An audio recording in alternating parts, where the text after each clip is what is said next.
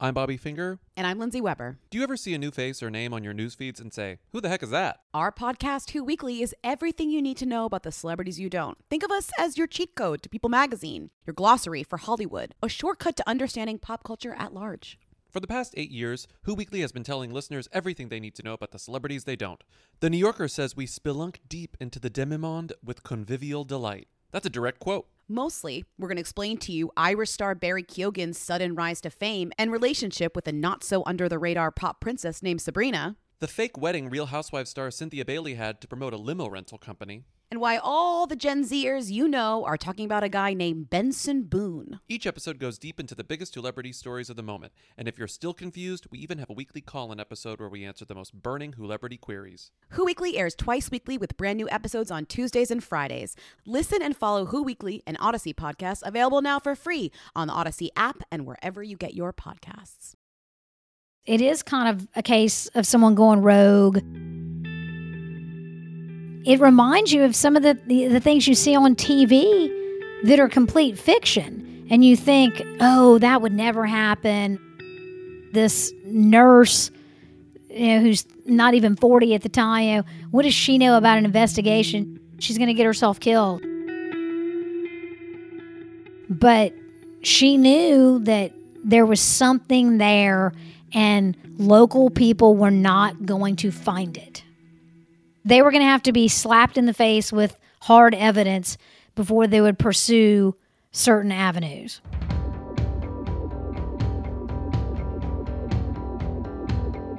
I'm Jed Lipinski.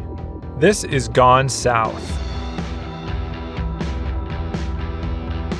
Episode 5, The Real Deal.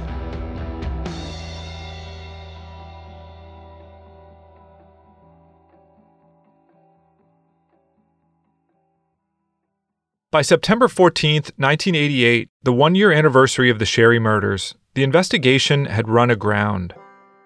The original state and local task force had been reduced to a single man. This is former Biloxi cop Gerald Forbes. They started condensing the number of people working on it. Lieutenant O'Bannon and I and almost everybody else, except for a few detectives, went back to their normal duties. The Sherry family was outraged. Lynn Sposito, who continued to believe Mayor Gerald Blessey was mixed up in the murders, accused them of not investing the necessary resources. There is limited investigative participation by local authorities, according to Sposito, because there is a manpower shortage in the police department. But the cops had a simpler explanation.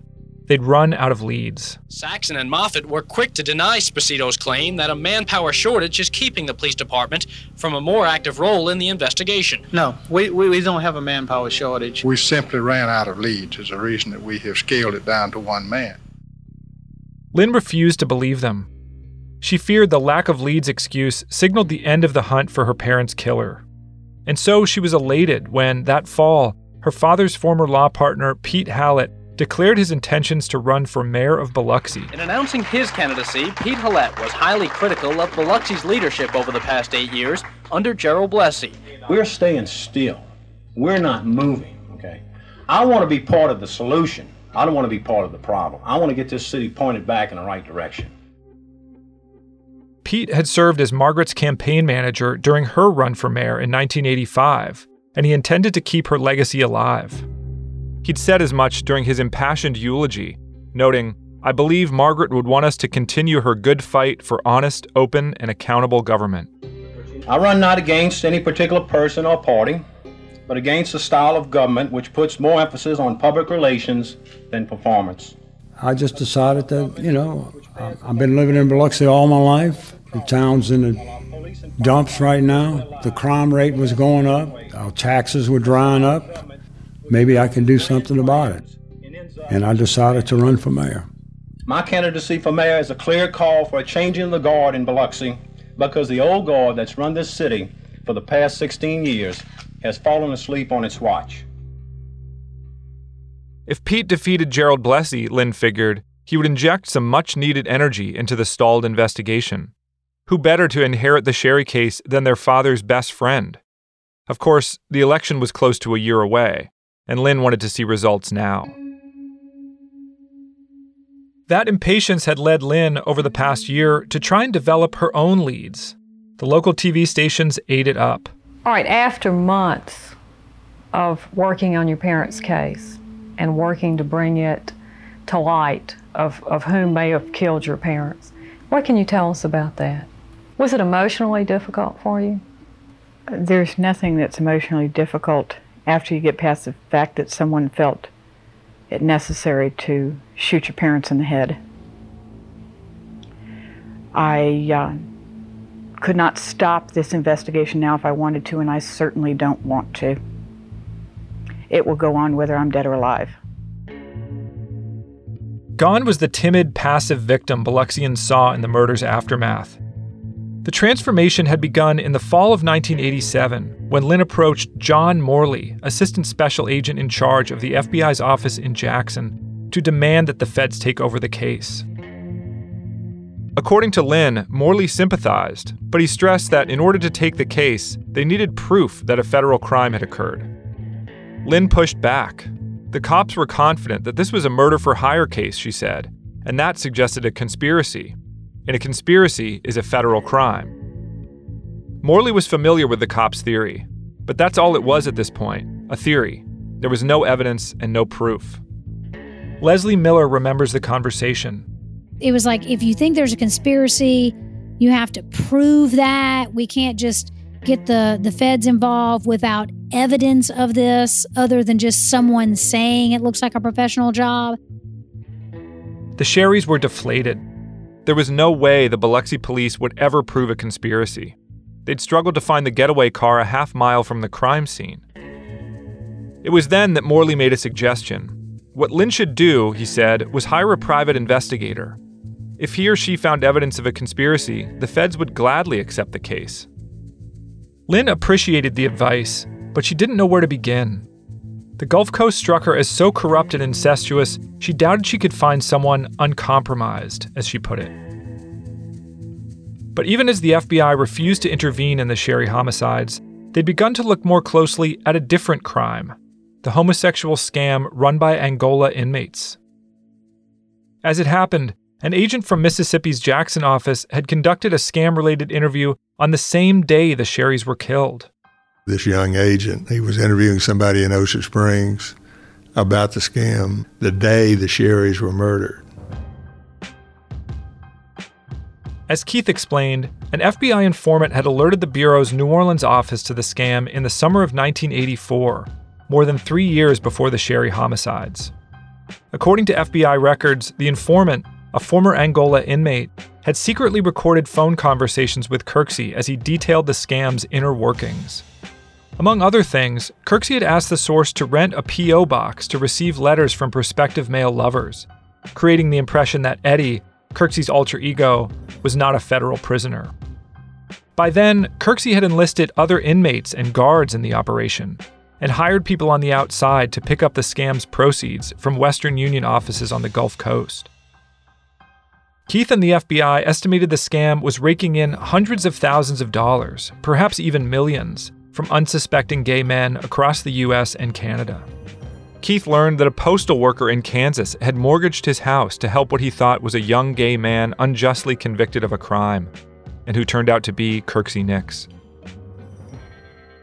And yet, next to nothing had been done to shut the scam down. Keith explained why. Before any case can be prosecuted, it has to be approved by the United States Attorney's Office in the jurisdiction where the crime occurs. And because of the nature of the victims of the scam, and because the perpetrators of the scam were already serving lengthy prison sentences, there was not a great desire on the part of most U.S. attorneys' offices around the country to prosecute such a case. In other words, the U.S. government wasn't eager to prosecute convicts, some of whom were already serving life sentences, for scamming gay men seeking liaisons with other young men. As Keith put it, juries, especially in states like Louisiana and Mississippi, were unlikely to sympathize with the victims. According to Keith, interest in the scam was not revived until the summer of 1986, when a member of the Canadian Parliament was scammed out of more than $200,000. He reported the crime to the U.S. State Department. Apparently, the parliamentary member was not openly gay. When the scammers discovered this, they threatened to expose his sexual orientation unless he continued sending money. After that, the FBI took the scam more seriously. In Mississippi, agents began building a network of informants, both inside Angola and along the Gulf Coast.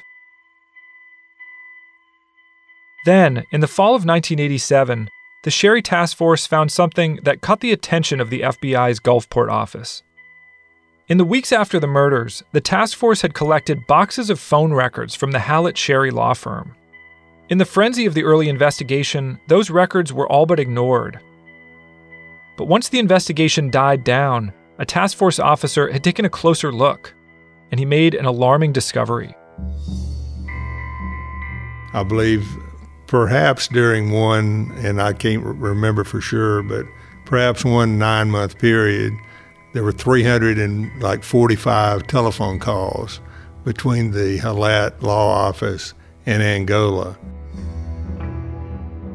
Between December of 1986 and September 15, 1987, the day after the Sherrys were killed, someone at the Hallett Sherry law firm had exchanged 345 phone calls with an inmate at Angola prison. A call to the prison confirmed that the inmate in question was Kirksey Nix. Keith Bell was shocked by the news. He immediately tracked down a few former secretaries from the law firm, who confirmed that Kirksey was one of Pete's clients. As far as what we were told about Pete Hallett, he would receive numerous phone calls from Angola, and he would often close his office door, and it would often be Kirksey Nix, according to the ladies working in the law office. The women at the law office didn't know what Pete and Kirksey discussed on those calls. But given Kirksey's active role in the homosexual scam at the time, plus the sheer volume of calls, Keith figured that Pete must have been aware of it, and perhaps even involved.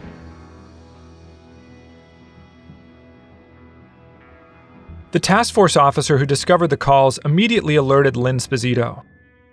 "I don't know what this means," he told her, "but whatever you do, don't trust Pete Hallett." Lynn was baffled. Pete was one of the only people in Biloxi she did trust. She had never heard of Kirksey Nix and could not imagine why he and Pete had exchanged so many phone calls in the months before the murders. Then again, Pete was a criminal defense attorney. Talking to criminals was part of his job. Lynn was hoping Pete would defeat Mayor Blessy in the upcoming election, and she feared that his involvement in a scam would derail his campaign. Yet, when she brought her concerns to Pete, he quickly put her at ease. Pete explained that he had nothing to hide. He'd opened his law office to task force investigators the day he'd found the bodies, and he'd continued to answer their questions and provide anything they needed. I provided the investigators records from my law firm, which included all of my phone calls, my personal phone calls, and the phone calls from my office. I provided them with 10 years of my tax records, everything that I had. Bank statements, gave it all to them.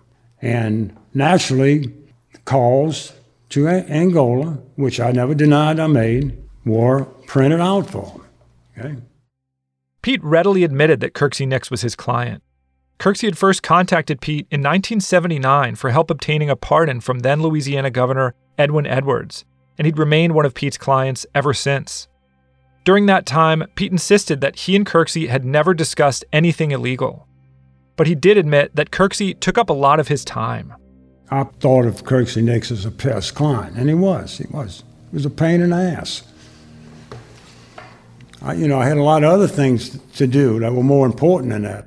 I was just overburdened by his calls and everything. I wanted to call and talk to me about buying land in South Louisiana to put oysters in, and he knew this guy and he knew that guy, and I'm going, yeah.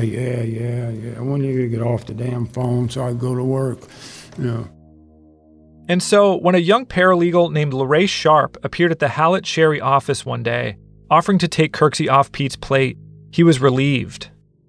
She says, I'm a friend of Kirksey Nix. I want to help him work on his legal work, try to get him a pardon, try to get him this, try to get him that and the other. I worked as a paralegal in Chicago, and Maybe you can help us out. You may remember Lorraine from episode 2. She had met Kirksey as a young girl at her mother's brothel in Fort Smith, Arkansas in the mid-1960s. 20 years later, the two had struck up a correspondence, which had evolved into a long-distance relationship. I thought Lorraine and Kirksey were probably in an amorous relationship as well as you can be if you're in jail.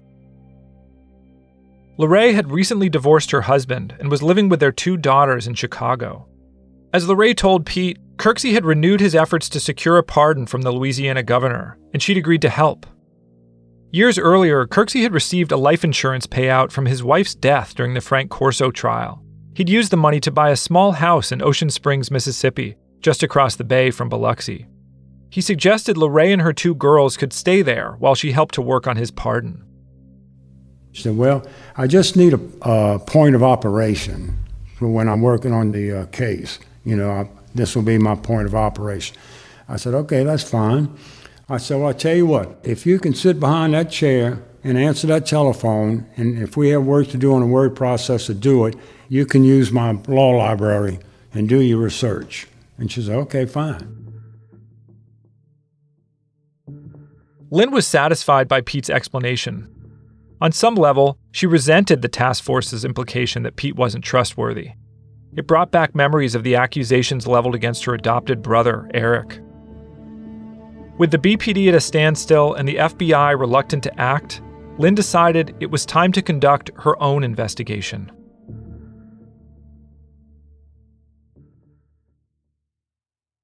Selling a little or a lot? Shopify helps you do your thing, however you cha-ching. Shopify is the global commerce platform that helps you sell at every stage of your business. From the launch your online shop stage, to the first real-life store stage, all the way to the did we just hit 1 million orders stage. Shopify is here to help you grow. Whether you're selling scented soap or offering outdoor outfits, Shopify helps you sell everywhere. From their all-in-one e-commerce platform to their in-person POS system, wherever and whatever you're selling, Shopify's got you covered. Shopify helps you turn browsers into buyers with the internet's best converting checkout. 15% better on average compared to other leading commerce platforms. And sell more with less effort thanks to Shopify Magic, your AI-powered all-star. Shopify powers 10% of all e-commerce in the US. And Shopify is the global force behind Allbirds, Rothy's, and Brooklinen, and millions of other entrepreneurs of every size across 175 countries. Plus, Shopify's award-winning 24/7 help is there to support your success every step of the way. Because businesses that grow, grow with Shopify. Sign up for a $1 per month trial period at shopify.com/Odyssey Podcast, all lowercase. Go to shopify.com/Odyssey Podcast now to grow your business, no matter what stage you're in. Shopify.com/Odyssey Podcast. They said it couldn't be done. They say it bordered on impossible. When someone says I can't do something, I usually agree with them. And now, against all odds, this completely mediocre comedy podcast has done the unthinkable. They got listeners. We got listeners! No way. Amazing! Now available on the Odyssey app or wherever you listen to podcasts. I'm so happy we're at Odyssey now. Oh my God, they're amazing. The Commercial Break Podcast. You heard it here last. In the months after her talk with Pete, Lynn Sposito, a 35-year-old suburban nurse with no law enforcement training, became something more akin to a private detective. She bought a .357 Magnum and started taking target practice. She began recording her phone calls with the police and interviewed dozens of people in Biloxi and beyond, searching for leads. Of course, Lynn didn't live in Biloxi. She worked as a registered nurse in Raleigh, North Carolina, 800 miles away, where she and her husband were raising 3 kids, aged 16, 14, and 7. She often worked a 13-hour shift at Tremont Medical Center, then drove another 13 hours alone through the night to Mississippi. Other times, she brought the kids with her. When Lynn would come into town to try to investigate, they would stay with Becky and John Fields. And my mom and Becky and John were good friends. So my mom and I would go over, and there would be a lot of sitting around the table talking about what Lynn has found out That's Robert Herensky, whose mother Diane had worked with Margaret Sherry on the city council. A lot of times she and Becky would go out at night and park in front of the strip club, park in front of certain known people's houses and see what they could see and snoop around. Needless to say, Lynn's behavior concerned her family and friends. Hey, let's go drive at 10 o'clock at night by what we believe is a bad person's house and see if we see anything. It was very dangerous. My mom worried a lot about Lynn. Lynn always carried a gun in her purse, but Lynn's a nurse. She has no criminal experience. Lynn's snooping did not go unnoticed. By the spring of 1988, she was getting regular death threats. Lynn didn't keep the threats to herself. She spoke openly about them to local TV stations, knowing her appearance would attract a wide audience. It was part of her strategy to keep the case alive. How do you get those threats? Sometimes by phone, sometimes in person. In person while you're in Biloxi? Yes. And by phone also when I'm at home. I have received threats as vague as you're really in over your head, you can't kick a dragon in the mouth and not expect to be burned, to they aren't going to come at you head on, they're going to come behind you and shoot you in the back of the head. One of her children answered the phone one time and it was like, tell your mom she's not going to make it to Biloxi alive. I'm thinking, this is just nuts. You're going to get killed and you're going to leave 30 kids with no mom. But she is fearless. It didn't matter if she was getting death threats. It didn't matter if she had people in Biloxi telling her, basically, why don't you just drop this? We don't need to air our dirty laundry for the whole world to see. It did not matter. She was not afraid and she was not going to drop it. You took your story to the media. You've been criticized about that by some. What do you say to those people? I will do whatever it takes to get this taken care of. I'm not afraid. That's not part of my nature. And if it happens, it happens. You keep your soul in order, and if you die, this is all garbage anyway in the long run. After months of acting like a private eye, Lynn was finally put in touch with a real one. His name was Rex Armistead, and he came highly recommended from Lynn's law enforcement contacts, including Harrison County's Chief Deputy Joe Price. Rex was a good friend. He was a flashy dresser. He liked good clothes. He liked to present himself good. Rex was a legend in the Deep South. At 6 feet, 230 pounds, with a bald head and piercing blue eyes, he drove a Cadillac and was known to carry a pearl-handled pistol.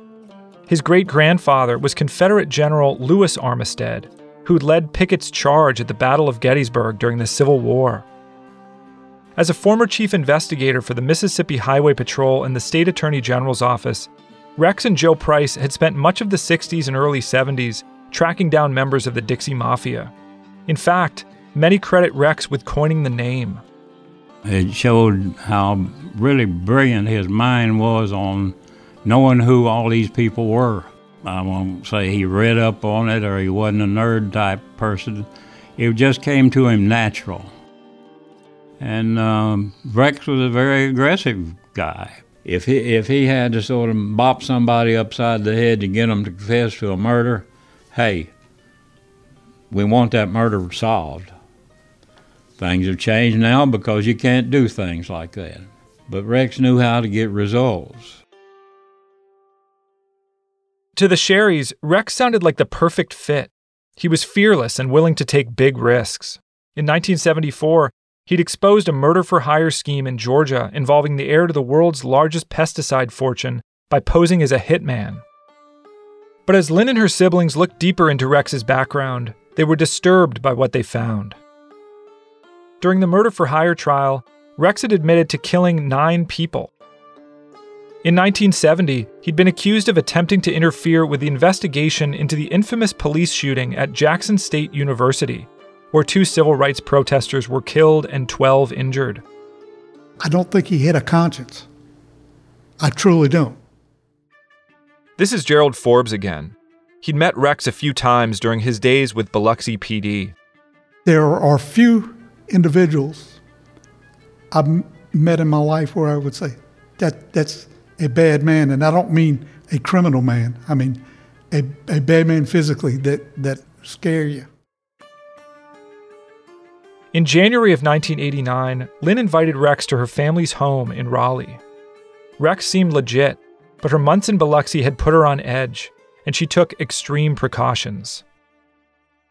They picked Rex up, and Dick, her husband, was driving. She sat in the back, sort of like the old mobster movies where you always want your back against the wall so you can see what's coming. So she sat in the back with her gun in her purse, since she now had a concealed carry license, basically in case this guy with a very scary reputation was not what they were hoping he would be. She was very nervous about it. One of these things where you call and let a bunch of people know where you're going to be in case I don't come back. Here's the last person I was with, kind of thing. But Rex allayed Lynn's concerns. He told her, "I'm a front row parishioner of the First Presbyterian Church in Lula, Mississippi, and I don't have a problem with my conscience." When Lynn asked about the 9 people he'd killed, Rex replied, "I've never shot anybody that didn't need it." Once she met with him, she had a level of comfort that, this man's the real deal. Could be kind of scary, but was definitely going to get the job done. Rex's services didn't come cheap. His rate for the job was $50,000, or $120,000 in today's money. This was well beyond the Sherry family's means, but they resolved to raise the money somehow. He was not cheap, but if the alternative is not having this resolved ever, then, he's worth every penny. To prove that a federal case was warranted, Rex first needed to understand what the feds knew. Soon after accepting the job, he stopped by the FBI's resident agency in Gulfport. Rex came down to the FBI and talked to Royce Hignite and myself, looking for any guidance or thoughts we might have about the case. As I recall, we mentioned the scam, which emanated out of Angola, and with the mention of Angola, Rex indicated he would probably travel to Angola and talk to an inmate there he knew named Bobby Joe Fabian. You may remember Bobby Joe Fabian from episode 4. He's the guy who'd reluctantly taught Jimmy Cox how the scam worked before Kirksey even got involved. Rex, it turned out, had a history with Bobby Joe. Nearly 20 years earlier, he'd arrested him for kidnapping and murdering a millionaire businessman in Memphis. Not long after he spoke to Keith and Royce, Rex paid a visit to Bobby Joe at Angola. Lynn was in Biloxi at the time, preparing to attend a campaign rally for Pete Hallett, when Rex called with an update. What he shared with her would ultimately reframe the public's understanding of the Sherry homicides.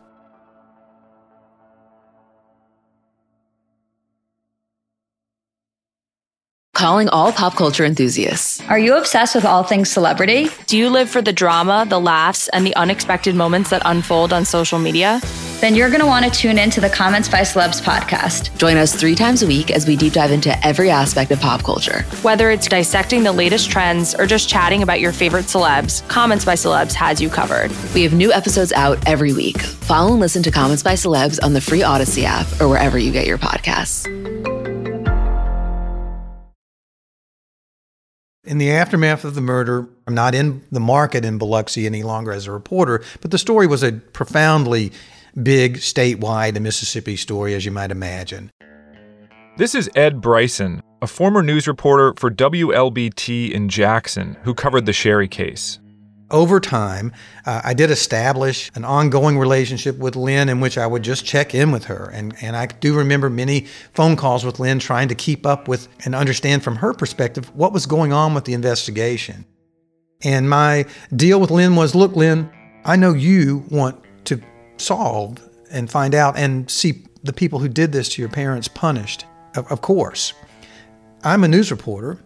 I'm here to try to find and advance the story around this because, all this time has passed and it doesn't seem like we know who did this or why. Lynn respected Ed as a reporter and liked the fact that he was based outside Biloxi. In the summer of 1988, she suggested that Ed contact a valuable source inside Angola. She begins to let me know that there is somebody who's essential for law enforcement investigating this murder. This guy is a prisoner at Angola. His name is Bobby Joe Fabian. Lynn explained that a private investigator she'd hired named Rex Armistead had spoken to Bobby at Angola some months earlier. Bobby had shared some explosive information with Rex that implicated other Angola inmates. Lynn was worried that he'd be killed before he had a chance to testify. That was a big concern for her. This is why I think she was interested in working with a news reporter to capture whatever it is Bobby Joe Fabian had to offer and had to say about what he knew about the murder of her parents. Ed knew he had a major scoop on his hands. He began frantically trying to arrange an interview with Bobby Joe at Angola. I just remember going to the TV newsroom, which was small and cramped with ashtrays, and I'm smoking cigarettes like crazy. And I have 2 phones. And I began to call everybody and everywhere and everything to make this happen. I'm talking to the prison people, I'm talking to Lynn, I'm talking to law enforcement people, and I'm trying to get clearance to get in the prison. Today, gaining media access to a federal prison can take weeks, if not months. For Ed, in 1989, it took less than a day. So I just remember driving down a long, sort of 2-lane road, it seems like, to get into the prison. It is absolutely in the middle of nowhere in Louisiana. And then I remember being, escorted into whatever the visitors area is, and from there to another place to do the interview itself. All right, we're going to set up here. If I can figure out which one of these keys does. We don't never open this thing, hardly ever. Cameron put the camera on tripod and got all set. Check your microphone. 1, 2, 3, 4, 5. So we're all sitting there. I'm sitting down. They moved him away from Bobby Joe Fabian walks in with his Dr. Pepper in his hand and a cigarette in another hand, with his hair slicked back and his sunglasses on. Okay, Ed? Yeah, I'm just about to set it. Okay. With the camera rolling, Bobby Joe Fabian and Ed Bryson sat down at a small card table and began the interview. When did anyone from Mississippi or from the coast, when did they come here? How did they get in touch with you? Rex Armistead got in touch with me because he knows me for years and years and years. He knows Curtsy Nix for years and years. He knows everybody involved, And he knew by checking and stuff something was going on. So he come to me. And he asked me about it, and I told him about it. He's good at what he does. He's given me many nightmares. After speaking to Rex that spring, Bobby said, he had shared his information with members of Biloxi and Harrison County law enforcement, but nothing had been done. Bobby claimed they were either too lazy or too corrupt to act on it. Everything down there is crooked, Just dealing with this case. So who do you trust? Who do you go to? Who do you trust? You see, in a case like this. Having established a rapport with his subject, Ed got to the point of the interview. Okay, first just tell me who killed the Sherrys, and who hired someone to do it, and why you believe that. Okay, the Sherrys was killed because a hit was put on them by Peter Lett and Curtsy Nix. And why was it done? Peter Lett was holding a large amount of money for 4 of us. You see, me, Curtsy, and someone else, And when this money was demanded, he said Sherry swung with it. Sherry was holding it. When you say swung, you mean what? He ripped us off. How much money? Between $400,000 and $500,000. And this was all got from scamming, working together, beating homosexuals. There was a fortune being made, you know, on a regular daily basis. Bobby was offering a brand new theory about the motive behind the Sherry murders. Kirksey and his collaborators had been funneling profits from the scam through Pete and Vince's law office. When Kirksey learned that $500,000 had disappeared, he turned to Pete, and Pete laid the blame on Vince. They didn't want to kick this money down, give us our money. That somebody was going to die. And better Sherry than him, you know. And Peter Hallett agreed to have him killed. If that was the case, Ed asked, why was Margaret Sherry killed? Bobby's answer, because she was there. Well, she was just there. They don't believe in leaving witnesses. And in a contract killing, they always, if there would have been kids or anybody else there, they'd have been dead too. Ed then asked the next obvious question. How did Bobby Joe know Pete Hallett was tied up in all this? I was there when the agreement was made. To kill Mr. Sherry? Yes. Was Pete Hallett there? Yeah. Me, Peter Hallett, Kirksey Nix, and another inmate. And you sat down together here? At Angola. And we discussed it on the phone several times. Ed asked what Pete had said during the meeting. Bobby replied, Can't let people get away with things like this. You know? Something has to be done. You know? Regardless of the cost. I mean, you don't let nobody get away with swinging with that kind of money. Sitting in his house in Austin, Texas 30 years later, the thing that stands out in Ed's memory was Bobby Joe's expression, Vince swung with the money, which he'd repeated several times. He used the phrase, he would say, Pete Hallett said to Kirksey Nix that Sherry swung with it. Sherry stole the money out of this lucrative scam, and then therefore a guy who's left them holding the bag like that without all the money that they were looking to have out of this scam, something had to be done about that. There had to be some consequences for somebody stealing from these prisoners running this elaborate scam inside Angola. Lynn had explained the gist of Bobby's story to Ed prior to the interview. But sitting across from Bobby at Angola, Ed felt as if he were hearing it for the first time. Still, the question remained, was any of it true? Bobby Joe Fabian was a convicted murderer with a reputation as a gifted con man. He also had ulterior motives for cooperating with the investigation. Lynn had told Ed that Bobby wanted to be transferred out of Angola, where he was serving life without parole, to the Mississippi State Penitentiary, where parole was a real, if remote, possibility. Ed didn't know if Bobby had invented the story to procure a transfer. What he did know was that the authorities on the Gulf Coast were taking Bobby's claims very seriously.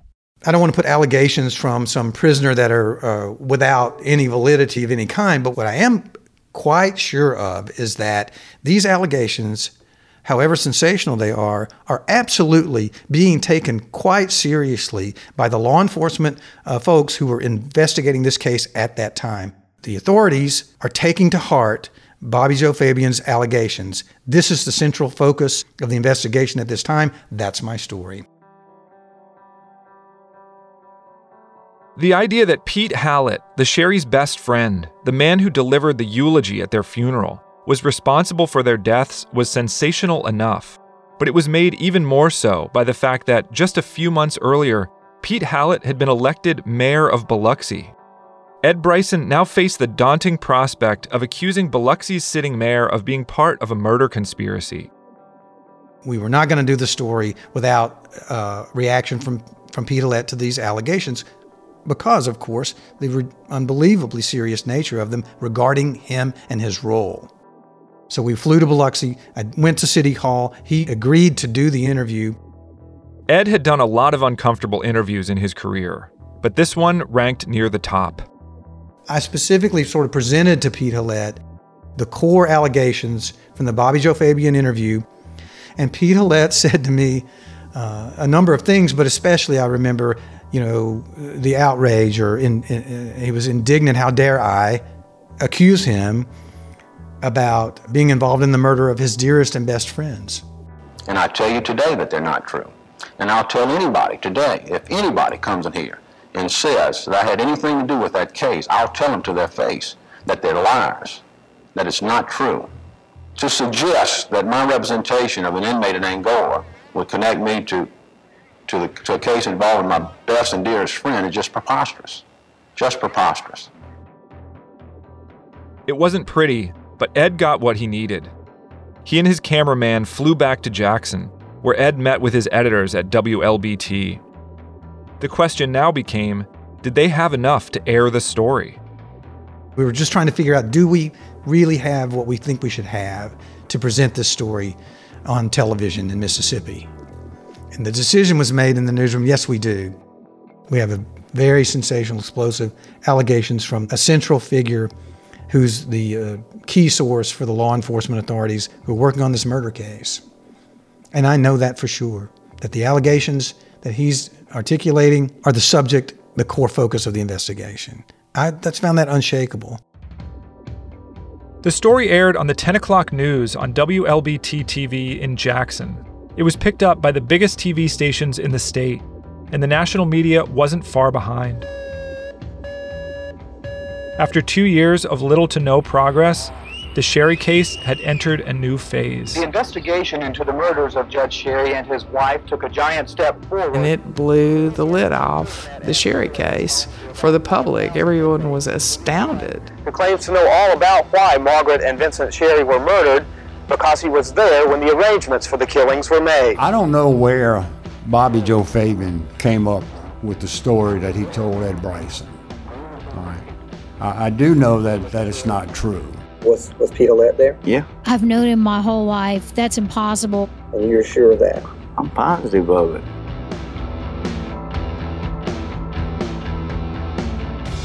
Thank you for listening to Gone South, a creation and production of C13 Originals, a Cadence 13 studio.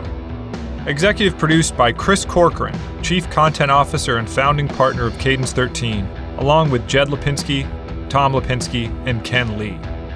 Written and narrated by me, Jed Lipinski. Directed and produced by Lloyd Lockridge. Produced by Tom Lipinski. Edited by Alistair Sherman. Mixed and mastered by Chris Basil. Production support by Ian Mont, Margot Gray, Bill Schultz, Bob Tabador, and Sean Cherry. Original music written and performed by Casey Wayne McAllister. Artwork by Kurt Courtenay. Marketing, PR, sales, and operations and business affairs by Maura Curran, Josephina Francis, Hilary Schuff, Lauren Vieira, Lucas Santroen, Lizzie Roberti, Danny Kutrick, and Karen Andrews. Cadence 13 is an Odyssey company.